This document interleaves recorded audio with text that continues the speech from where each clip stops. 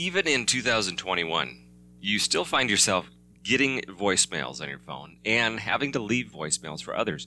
Today, we're going to talk about how to make the most of those times where you find yourself leaving a voicemail for somebody else and how you can make that as effective as possible.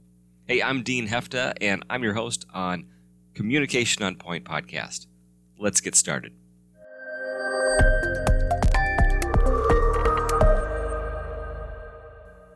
You've seen it. You've gotten a missed call, and there is that little icon that pops up that you've got a voicemail. Now, I'm going to be transparent here that it might be a day or two before I end up getting to that voicemail. If I'm busy, meeting after meeting, a lot of things going on, it doesn't take high priority for me. And when I finally do get to it, it's I already know who it came from because I saw the missed call and I've probably already called them back. And so it becomes another thing on your to-do list to get to the voicemail, clean it out, and it could be kind of an annoyance. So when we find ourselves faced with that little message from somebody that says, please leave a message, we're going to talk about today how to make the most of that and when we should and when we shouldn't use that feature available to us.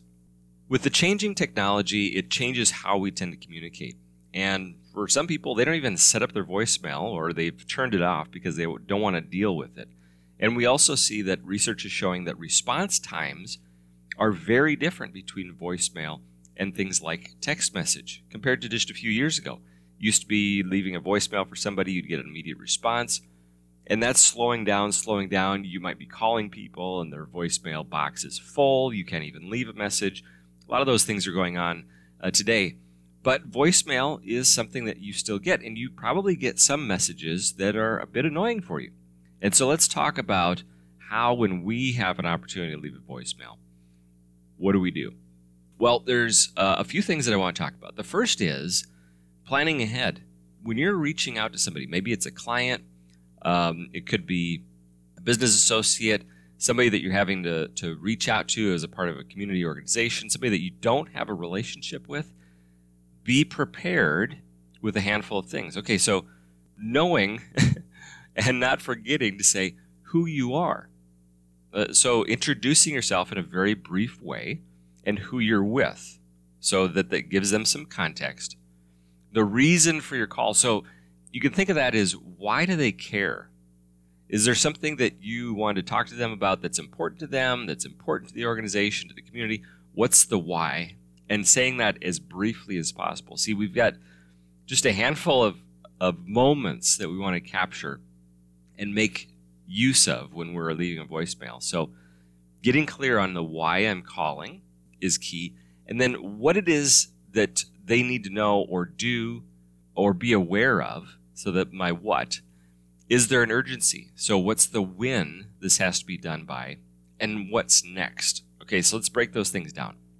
Who am I? So being clear with my name and title, organization, who I'm with, the why I'm calling. Hi, Dave, I'm calling on behalf of the community organization. We're going to be getting together next Tuesday talking about X, Y, and Z. And I wanted to let you know about the meeting. I hope you'll be able to attend. So that's my why and the what there. I hope you'll be able to attend. So I'm calling to inform you, letting them, in that case, know that there's a meeting coming up, wanted you to know about it. Now, I can give them a choice. If you have any questions, please call me. Here's my number. And I give them my number, 555-123-2244. Now, here's the key. What happens a lot of times when we're receiving a voicemail is we hear this long, rambling message. It goes on for a minute and a half. And then at the very end, they rattle off their contact information so quickly, even if you had a pen handy, you can't capture it. And so now you're left with a choice. If their number didn't come up for me to do a redial on, and the only way to get to it is what they left to me, I have to listen to that entire message again. And that's frustrating.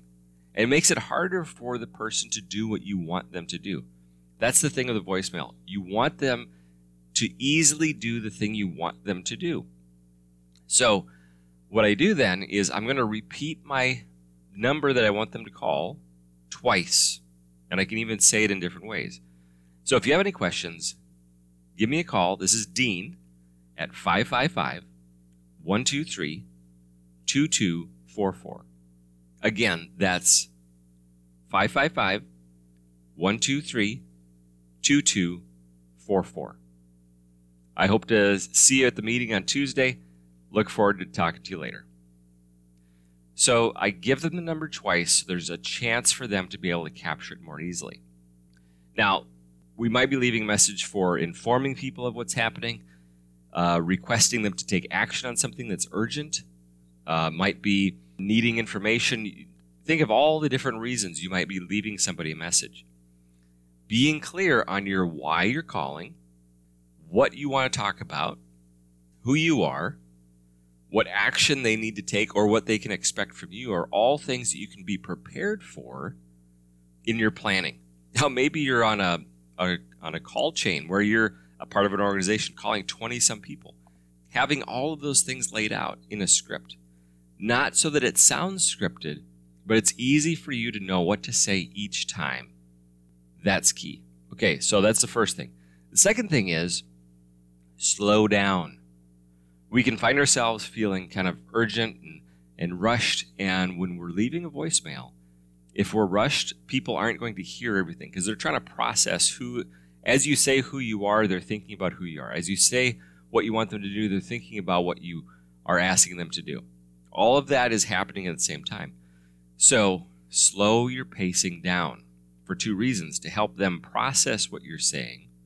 And now with a lot of people using things like voice to text, for that text message to show up from your voice, you want to make sure that you're speaking clearly and at a pace where the technology can handle it in a clear, concise way.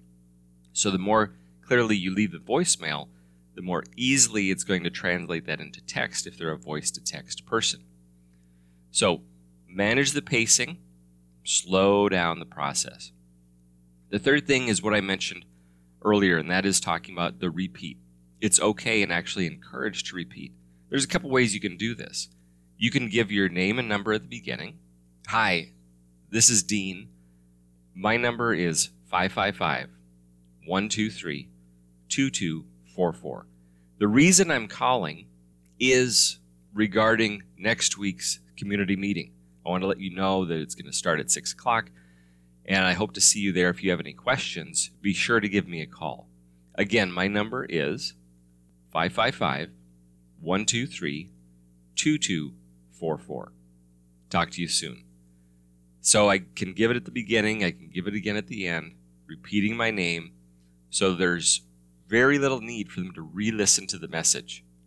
And that's a way of showing empathy towards the listener. You're thinking, how do I make this message, which is already an inconvenience, easier and more convenient for them? That's how I can make it better. Now, a few things I encourage people not to do. You call a friend or a good acquaintance, and they don't pick up, it goes to voicemail. What do? You leave, hi, it's Dave. When you get a chance, give me a call. Couple things with that. Now they've got a voicemail they have to go listen to. So that's something they have to do. It doesn't tell them anything they already don't know because they missed your call. They saw a missed call. And it can be done in a text. And so if we want faster response and we want to make it easier for people, if I'm calling a mobile number, send a text. So here's what I'll often do is if I called and there's no answer, rather than leaving a voicemail, I'll follow up and just say, hey, it's Dean. When you get a chance sometime this afternoon, please give me a call. A couple things I want to talk to you about. So now they don't have to go through the process of listening to their voicemail. They can quickly, maybe immediately see, even if they're busy or they're in a meeting, they can see what it is that I need from them. I can do that in a text. The other thing is, don't ramble. That's the second thing that I encourage people as a don't. If we aren't clear on our message when we call, we're not going to magically get clear when we start leaving the voicemail. So get prepared with your message, why you're calling, what it is that you want them to do or what they should expect, and then hang up. Get clear and concise. Rambling emails get deleted before they're completely listened to. And it's disrespectful of the person if we haven't taken the time to be clear on the reason why we're calling. Now, here's my final tip when it comes to leaving a voicemail. You can find yourself saying, hey, please call me. Here's my number. One of the challenges with that is now the expectation and the baton, you could say, is on them. And now you're waiting for them to call. You don't know if they've received your message. You don't know what the status of the game is. You don't know. And so what you can do, rather than only saying, please call me, is you can give a choice. You can say, here's my number. As soon as you get a chance today, please give me a call. If I don't hear from you by the end of today, I'll try you again in the morning. So you can let them know that even if they don't take action, you're going to still be doing something to reach out to them. So hopefully, as you think about, even in this modern world where voice messages are still used, how do we make the most of them? Plan ahead. Know who, know why, know what, know when, know what next. Slow your message down. Bring your pace down.